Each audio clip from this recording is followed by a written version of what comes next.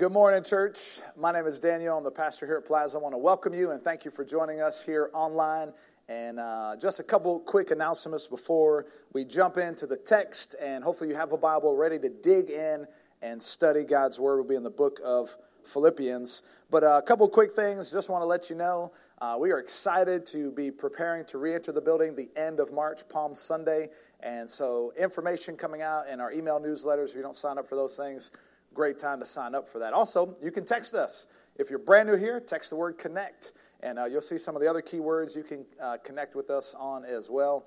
We answer that. We can text you back. It's an awesome opportunity to stay connected to us, and we can stay connected to you. Also, a couple other things. It is covenant signing time, kind of new year, and re-upping our membership. I want to keep your membership current. If you remember, last year you got to re-sign the covenant every year, and so don't hang your laurels on last year's membership. Be ready to make that commitment again this year. And so you should have received those, and there are digital copies as well, and make sure you keep that current. And then also got a special family meeting coming up in just a couple weeks on Zoom, March 14th, and that is to elect one of our brothers, Donnie Gilmore, to the position of elder here at our church, and we're excited for that and just thank God for him. But we're asking for your prayers and your consideration as we nominate that brother. And so, all right, we are ready to jump into the text. The title of today's message is this: Joy Killers. And we're going to be in the book of Philippians, chapter 3, as the text was read earlier, verses 1 through 11. Joy Killers. We're going to find some things that are killing or attacking our joy. This week, I heard a very interesting statistic. Did you know that in Alberta, Canada, there are no rats? I didn't know that either. I just found that out. There are no rats in Alberta, Canada. Because it's too cold, you ask? No, not because it's too cold.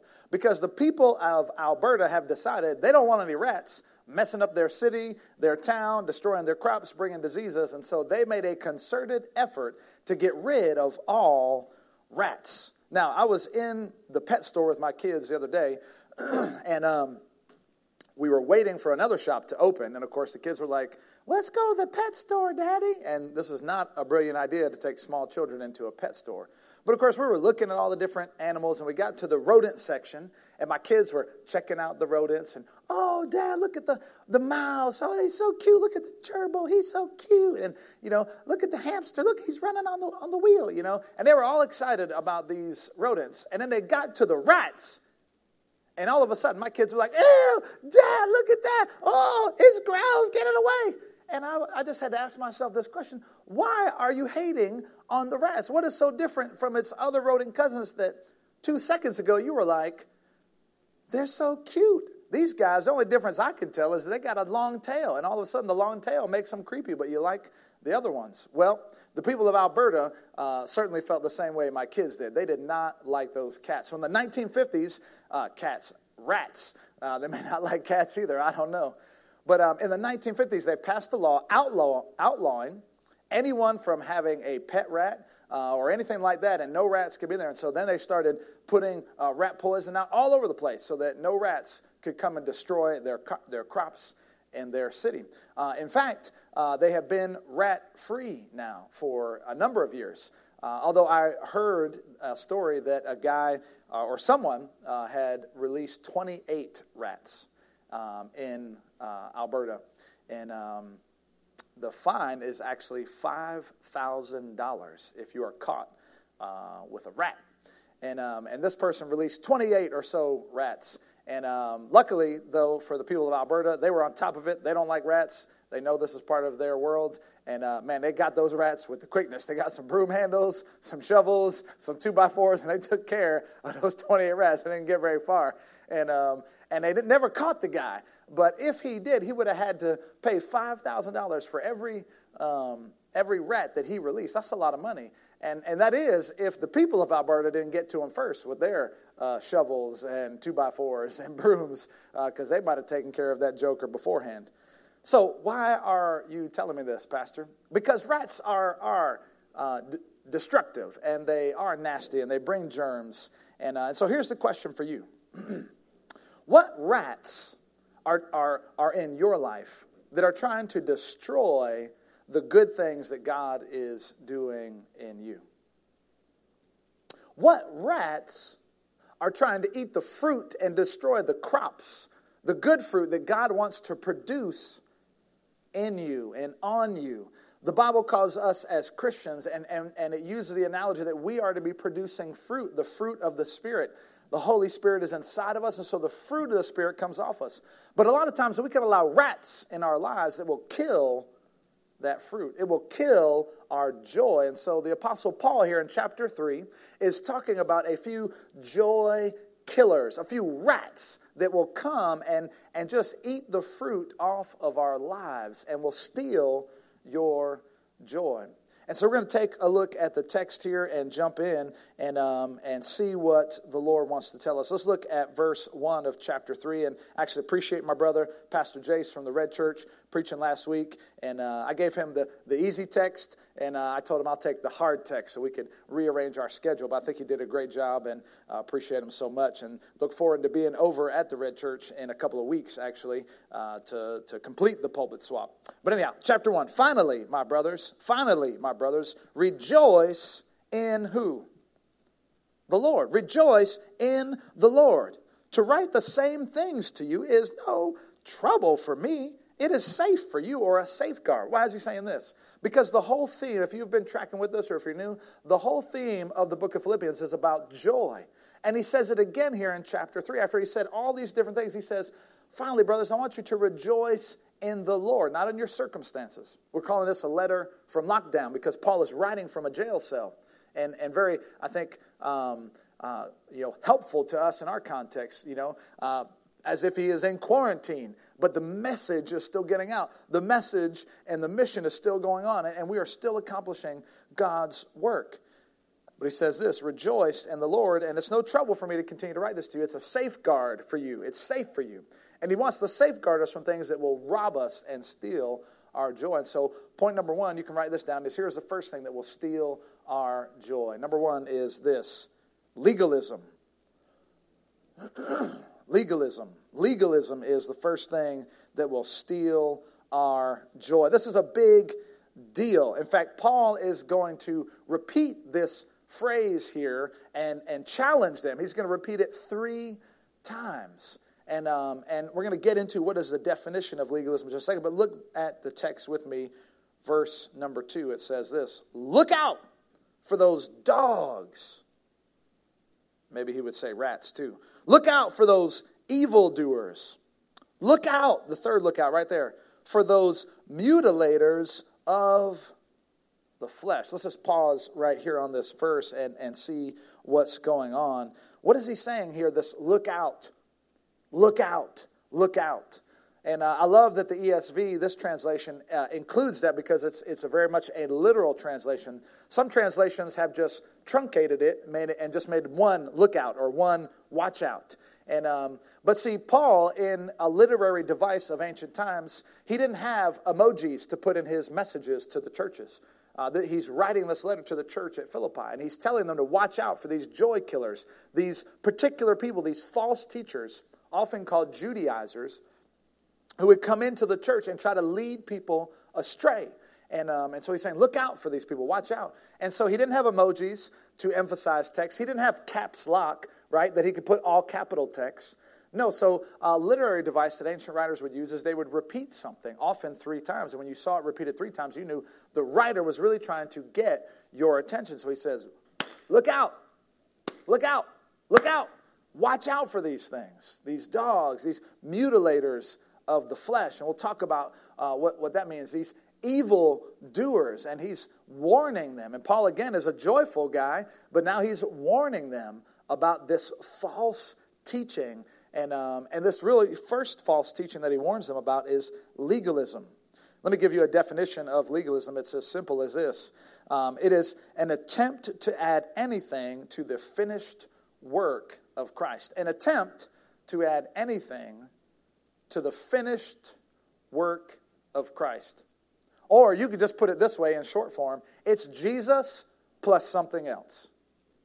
Instead of just Jesus alone as the means of salvation, Jesus alone as the way to eternal life.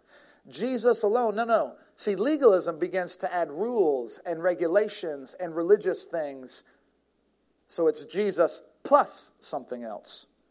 An article written in Christianity Today says this: legalism exists when people attempt to secure their righteousness in God's sight by good works or good deeds. Legalists believe that they can earn or merit God's approval by performing the requirements of the law. They quote author Tom Schreiner, and he says this: a legalist believes that their good works and obedience to God affects their salvation. Legalism focuses on God's laws more than on a relationship with God. It keeps external laws without a truly submitted heart. Legalism adds human rules to divine laws and treats the human rules as divine. It's Jesus plus something else. Legalism is, listen carefully now. Legalism is not the presence of rules, not the presence of laws, because God's word is filled with laws and commandments that he gives to us, and they are guardrails to safeguard us, right? Just like a road has lines on it, keeping you in the right lane so you don't crash into somebody else. And so the presence of God's laws and commands, because he calls us to live righteous and holy, the presence of laws is not the problem. It's the elevation of those laws, saying that if you do not perform these things perfectly, then it affects how God feels about you. Oh no, beloved, I want you to know that God feels the same way about you on your best day as he does on your worst day. His love is constant. His love isn't like any other love in the world. His love remains the same in and out, day and night. On our days when we feel like a super Christian, in our days where we have turned our backs on God, God remains faithful. And legalism is this idea that you have to do all these other things in order to gain God's approval. No. Because of Jesus Christ, you already have the full, complete approval of God. Those who have Jesus Christ as their Savior. Now, if you're not a Christian, you don't have God's approval. You have the opposite of God's approval. You have his wrath because your sin is still there. But Christ is inviting anyone, man, woman, child, boy, girl, or any background, doesn't matter what you have done. He's inviting all to come and receive that free gift of forgiveness.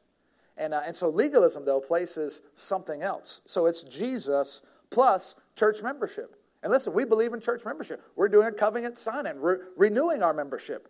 But that doesn't get you to heaven. That doesn't put you in right standing with God. You can be a church member and be on your way to hell and have no relationship with God. So it's not Jesus plus church membership. It's not Jesus plus baptism. We believe in baptism, and we believe people should get baptized. The Bible says that. But that doesn't make you a Christian just because you get baptized. Some people would say Jesus plus tithing. And we believe in tithing and giving and being generous. But it's got to come from a heart. And so that tithing doesn't get you to heaven. Some people say it's Jesus plus obedience to all these different commands. If you don't dress this way, and if you don't, if you listen to this kind of music or you watch this kind of TV, then your salvation is in jeopardy. It's Jesus plus this belief in a particular theology about the end times, or about this issue or about that issue. It's Jesus plus something else. No, the Bible teaches Jesus and him alone is the way of salvation and how we receive God's love and unmerited favor. So there is nothing else. Some people say it's Jesus plus their denomination. I am Catholic, or I am Lutheran, or I am Baptist, and you got to have one of those. And no, it is Jesus alone, not Jesus plus something. Look with me at verses 3 and 4. Verse 3 says this: "For we are the circumcision, who worship by the Spirit of" who? Of God. "And we glory in Christ Jesus, and put," watch this, "no confidence in the flesh." No confidence in the flesh. That's an incredible statement. You might want to underline that. We're going to stay actually just on that verse there, verse 3. And what is he saying here? These Judaizers, who he called mutilators of the flesh earlier, what was their big deal? And he points to, it's we who are the circumcision. These Judaizers were saying, hey, listen, if you want to be approved by God, you have to be a Jew first. And so in order to be a Christian, you got to become a Jew first. And the way you announced that you were a Jew, if you weren't ethnically a Jew, is that you had to be circumcised. And so these various churches were all across the globe. Many people who were Gentiles, non-Jewish, of all different nationalities, were like, what? We got to do what? Can you imagine all the men getting ready to go to the new members class? You know, kind of like, honey, you know what? I'm just going to wait in the car for a few minutes, right? You know, if these guys are saying I got to get circumcised here, I'm just going to sit out here and pray about this for a little bit, right? And so, listen, they're trying to add, hey, listen, you have to become Jewish first and follow all the Jewish laws and regulations. And Paul says, no, we already are the circumcision. What does that mean? That means we're set apart because we have the Spirit of God, and we don't put any confidence in our own deeds, in our own actions. It is Christ alone who can save us. Now, verse 4 says this, though I myself, Paul, I myself have reasons for confidence in the flesh. If anyone else thinks he has reasons for confidence in the flesh, I have what? More. I have more. And so Paul is reminding you, see this phrase here, no confidence in the flesh. These people put their confidence in the flesh or in their deeds or in their pedigree or in their achievements. And he's going to say this is not the way, their religious performance. So Jesus plus anything else will leave you joyless because you'll be trying to complete this list, a checkbox of a Christian must do this and must do that and must. No, a Christian must simply surrender their lives to Jesus Christ and he takes care of all the rest. That's what a Christian does. Surrender to Jesus Christ. Jesus plus anything else will leave you broken. And any system, any church, any religion that requires you to do something else in addition to Jesus is probably a cult, and they are trying to abuse and control you. So watch out is what Paul is saying. Watch out, watch out, watch out for these things. The Bible is very clear of how salvation comes to any person, regardless of your background. Ephesians 2:8-9 says this, for it is by grace you have been saved through what? Faith. It is by grace. That's a gift. It is by grace. Grace is a gift.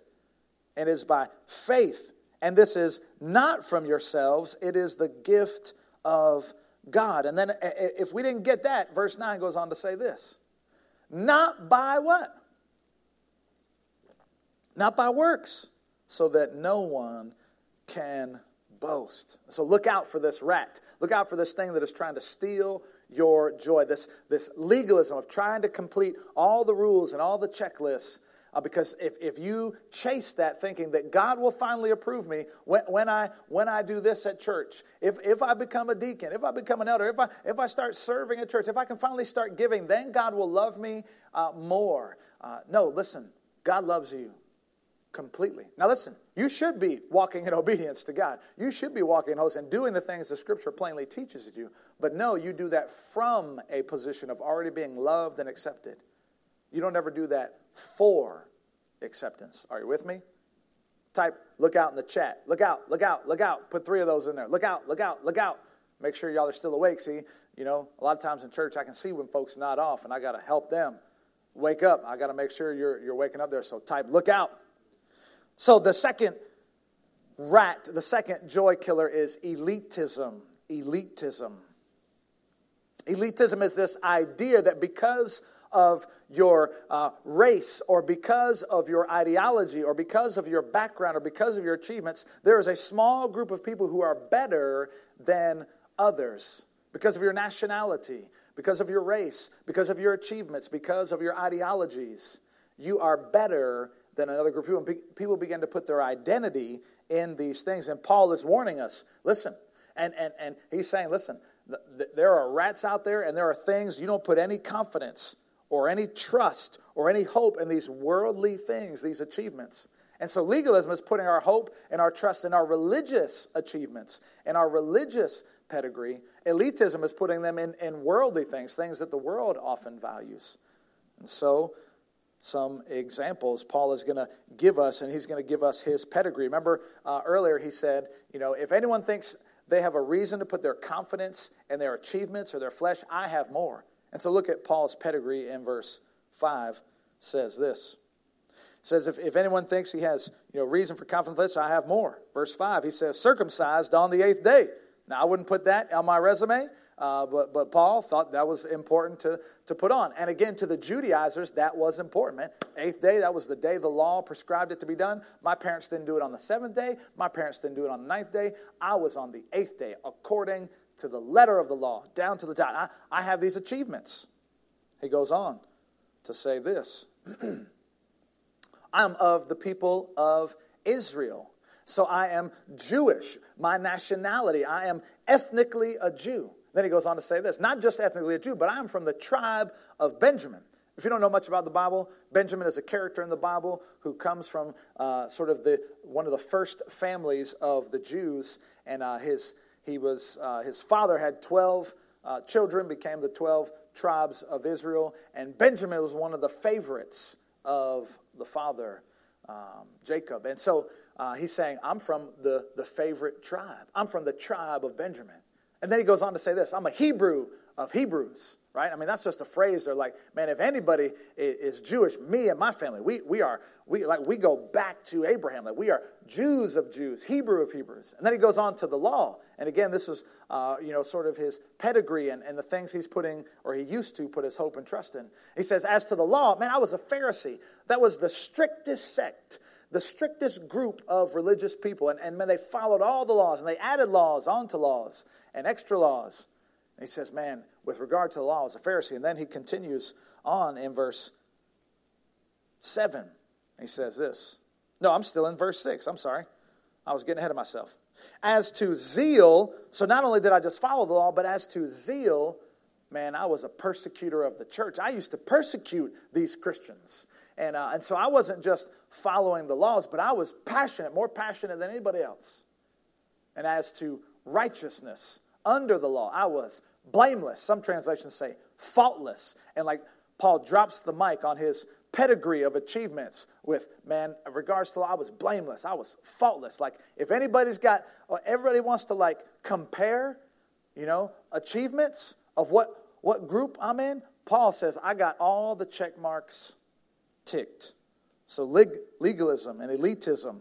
We see elitism in our world all the time. People try to put their identity and think that they're better than others because of the sports that they play or how they play on the team. The starters versus the bench warmers, right? Or these athletes versus those athletes. And we put our confidence in our athletic ability. People put their confidence in their good looks, comparing ourselves with others, comparing our weight and our body styles with others. And we are an elite class because of our weight or because of our body shape or type. People compare themselves with others educationally. And because I have this degree or because I went to this school, I am now part of the elite class. I'm not like the average folks. No, because I went here and I made this letter grade on the test. People can put their hope and their confidence in that. And Paul is saying, this is a rat. If you put your trust in this, it will eat the joy out of your life because you'll be comparing yourself. And then there will always be another comparison, and you'll always be striving instead of just resting in the love of God. Other people put on their pedigree and their confidence list their income, the neighborhood they live in, their social economic status, or others even how many followers or likes they get on social media. And there's this constant stream of needing to get likes and more followers. And listen, this is things people put their confidence in, and it starts to build their identity. And when it's no longer there, guess what happens? Their joy goes right along with all the followers, with all the popularity, with all the fame, with all the loss of income because of a job change. And all of a sudden their identity is tanked and their joy is gone because it was found in a worldly place which was unstable anyways. And God is offering us a way more secure, a way better option to put our hope and our trust in, to gain satisfaction that can never be taken away. And so it happens in all different places. It happens in racism. We see that in racism, in white nationalism, that, people are saying they are elite because of their race. And we see that even here. Again, these Judaizers would often call Gentiles dogs.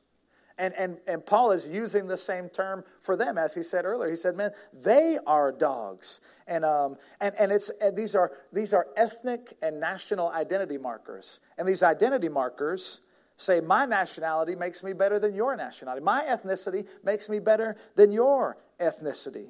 My race makes me superior, and you are inferior. These identity markers shows us who's in and who's out. And this isn't just high school stuff, folks. This happens all over the place. Who is up here and who is down there based upon their race or ethnicity. And I have a great fear, and in fact, even in the Southern Baptist Convention, there has been, unfortunately, a ton of arguments, and I fear that the SBC is going to implode on itself over this issue. In fact, unfortunately, many of our African-American brothers and sisters have left the SBC this previous year because of an unwillingness to take stances against racism. And many of these churches have been faithful churches for years and have been working side by side with us, but they have been heartbroken seeing that we are unwilling, or at least many are unwilling, to stand up. And so it's kind of like this national or ethnic identity is kind of like a VIP badge, right? I don't know if you've ever been to a concert before. You know, and someone gets the VIP tickets and they flash their VIP badge or they wear it around their neck and they got VIP access. They get to go backstage and talk to the artist or have a meal or you know, get special autographs. They get to go into a place where other people, the common folk, couldn't go. And this is this idea of elitism. Or if you remember TSA, right? Back when folks used to fly. I mean, I know folks are still flying now, but, you know, TSA, you can get a TSA pre-approved and you don't have to wait in that long line. You get to kind of scoot on ahead. You know, or the quick queue at Busch Gardens or Disney World. You know, you pay a little extra. You don't have to wait in those long lines. And you know, you got this ID badge that makes me somebody special. And so again, it can happen because of your education, because your socioeconomic status. You can be able to put your confidence in these things. Listen, elitism can happen with progressive political ideologies as much as it can happen with conservative right-wing ideologies. Both of them can start to practice this elite mentality that we are better than others. And so we must address these things, both of them, because they're wrong. Anytime we start pitting one group against another, this is not the will of God.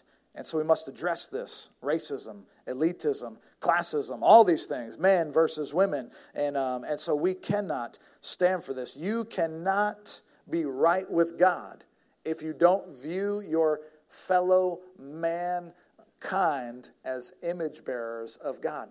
You don't have a right relationship with God if you're not right with people of all different backgrounds, of all different socioeconomic status, of genders. And so we can't put our confidence in these things. These are rats that will eat the fruit. Legalism and elitism. I've got a box here of some things that I have often put my trust in. And what Paul is getting ready to say is, I've got something far, far better. And this brings us really to point number 3. And point number 3 we'll put on the screen is this, is that joy, true joy, only comes from knowing Jesus. Joy only comes from knowing Jesus. True joy only comes from knowing Jesus. Not from our accolades, not from our achievements, not from our religious performance, not from our national or ethnic identity. True joy only comes from a relationship with Jesus Christ. He's saying, I've got something far, far better here.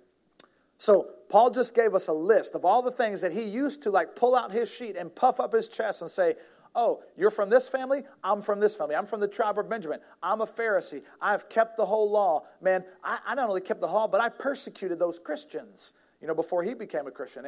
And he could puff out his chest and say, all these things were the things that I kind of walked around feeling better and superior than others.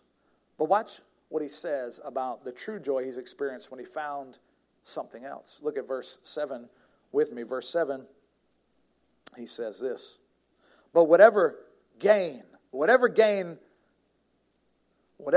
had, I counted as a loss for the sake of Christ. Whatever gain I had, I counted as a loss for the sake of Christ. Some people use the hashtag gains, you know, for gains, for their gym gains or whatever. You know, gains, I got gains. And Paul is saying here, whatever gains I had, man, they are a loss. I will gladly count them as a loss for the sake of Christ. I will gladly lose some things. I will gladly say all these things. Man, it's not even worth having them anymore to have Christ. He is far better. Then he goes on in verse 8. Verse 8, he says this. Indeed, I counted how many things? Everything. Not just those things, but everything a loss because of the surpassing worth of knowing Christ Jesus, my Lord. Again, notice this is the second loss here. You may want to mark that, right?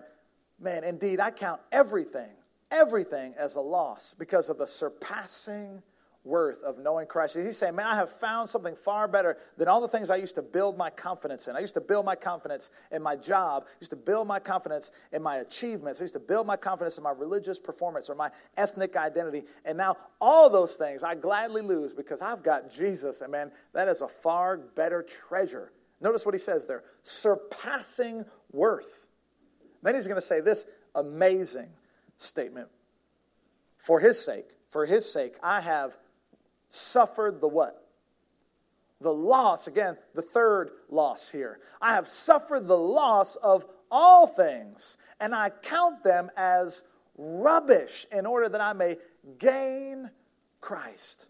Oh man, this is an incredible verse. What Paul is saying here is, for his sake, I have lost all of these things that I may gain Christ. In fact, I count all these things that I used to hold dear to me as rubbish, as trash. In fact, the literal Greek word is dung, and I'll keep it PG because I know there's some kids watching here, but you can make the comparison for dung. Now he's saying all this other stuff in my life that I used to put my confidence in, it is trash. It's not even trash. It is dung. It's horse manure.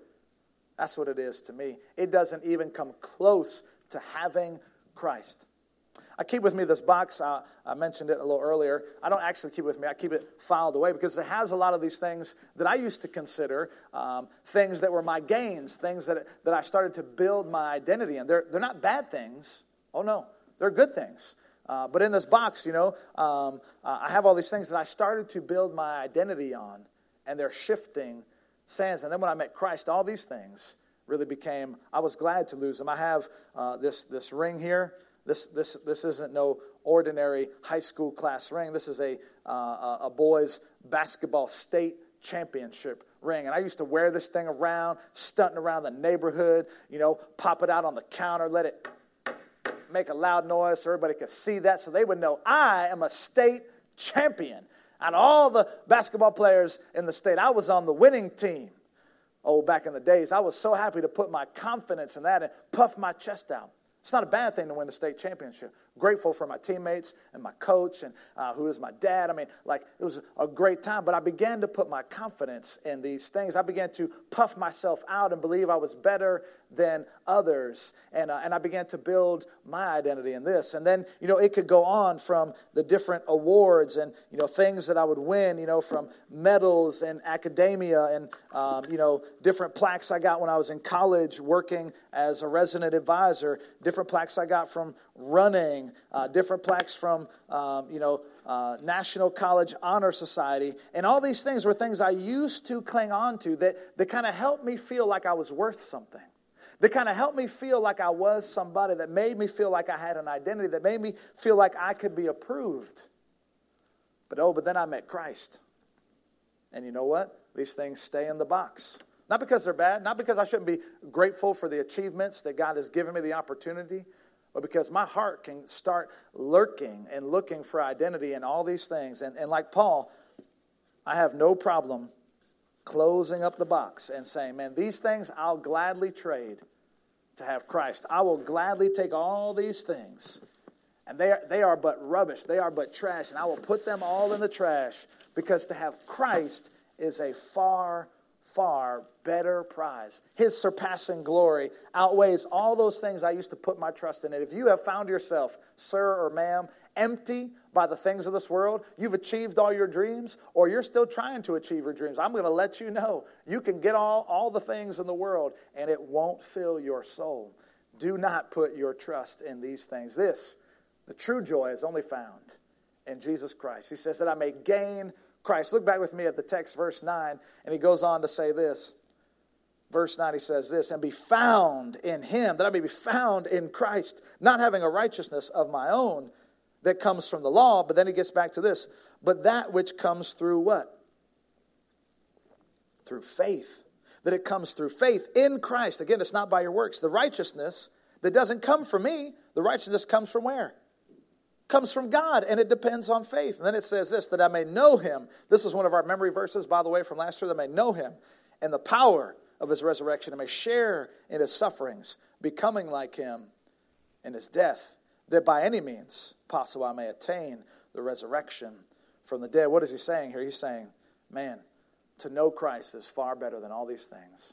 As we prepare to celebrate the Lord's Supper, I know it was mentioned earlier, and hopefully you had a chance to grab the things you need there, some crackers or juice or whatever you have on hand. But listen, as we get ready to celebrate the Lord's Supper and worship the Lord, boy, it is this incredible reminder that, listen, it's not Jesus and the Lord's Supper that saves you. The Lord's Supper is this beautiful reminder that points us back to Jesus alone as our salvation, as our means of confidence. That we don't have to put confidence in any of the things of this world. Those things are but trash and rubbish and dung compared to the surpassing glory of Christ. So that the bread represents his body on the cross. The juice or the wine represents his blood poured out so that we could gain God's approval. We can have the full acceptance of God. Again, not because of anything we've done, but simply because we have placed our faith in Jesus Christ. And so I'd like for you to grab the cracker, again, whatever you have on hand. And it's this reminder. And the bread symbolically represents the body of Christ that was given in our place. Because the Bible says this, the wages of sin is death. The wages of sin, we have all sinned and fall short of the glory of God. And the payment we owed God was our very lives. The Bible says Jesus gave his body in exchange for ours. So I'd like for you to break this. If you need to distribute it to those in your family there who are able to participate in the Lord's Supper, I ask that you do that. And as often as we take this bread, we show forth the Lord's death, his resurrection, but also his surpassing glory, that it far exceeds anything else. Let's take it together.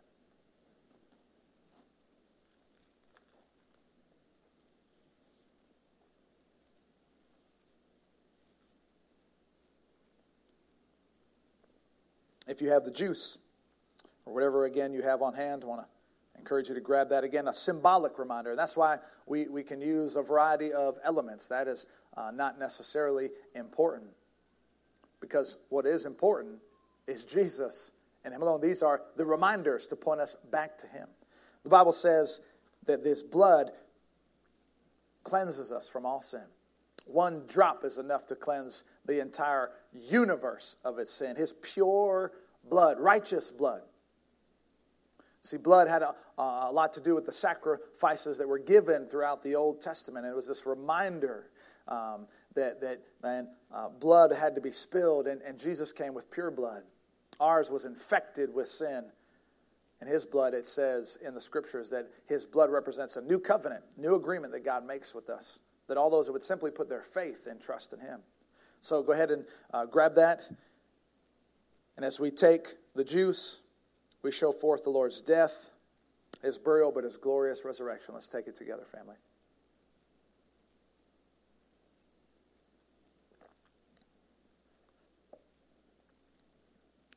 And I'm so grateful that we can celebrate the Lord's Supper together. That reminder that Jesus literally paid it all with his body and with his blood. If you're watching today and you don't have this personal relationship, again, we're not talking about religion. Lots of religion out there. We're talking about a relationship. We'd love to invite you to begin that today. What does it take? Well, just as you saw in all the scriptures, it takes faith. That just means trust. Not just a head knowledge, right? Many people say they believe in God, but a trust in God, that I surrender my life, that I lay down everything. I lay down all the treasures, all the things that I thought were worthwhile, and I receive Jesus as the surpassing treasure of my life. Man, I am seeking him. I am desiring him above all other things. He is the greatest treasure. You can do that simply by prayer. We'd love to lead you in a prayer. And there are no religious works you can do that would make God love you more. There are no amount of tithing or giving or all these sorts of other things. There's no amount of success in your job that will give you the kind of joy that Jesus will. There's no success in school. There's no amount of followers or relationships you could ever gain. All these things, compared to having Christ, are like trash. And that's what it means to be a Christian. Your eyes are open to see everything else. They're wonderful gifts, but they were never meant to serve and satisfy my heart the way Christ can.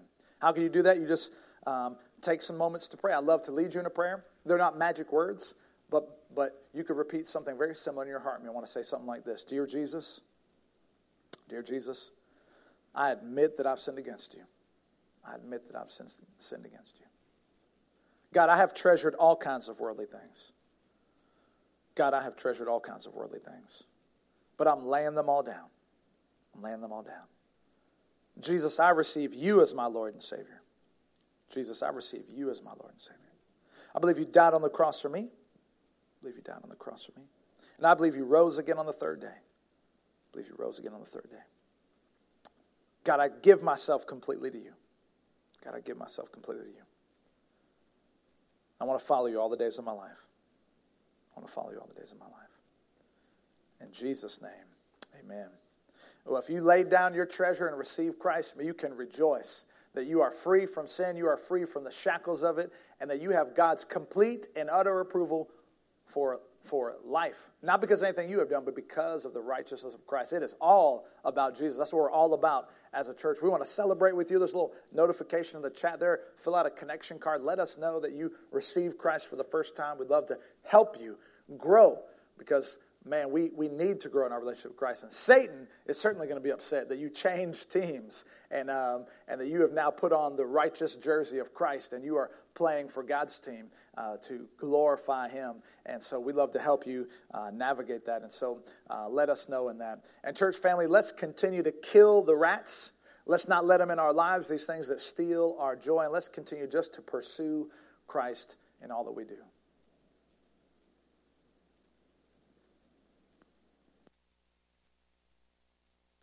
Well, only 2 hours and 23 minutes.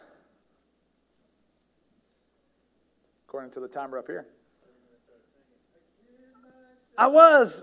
Oh, man.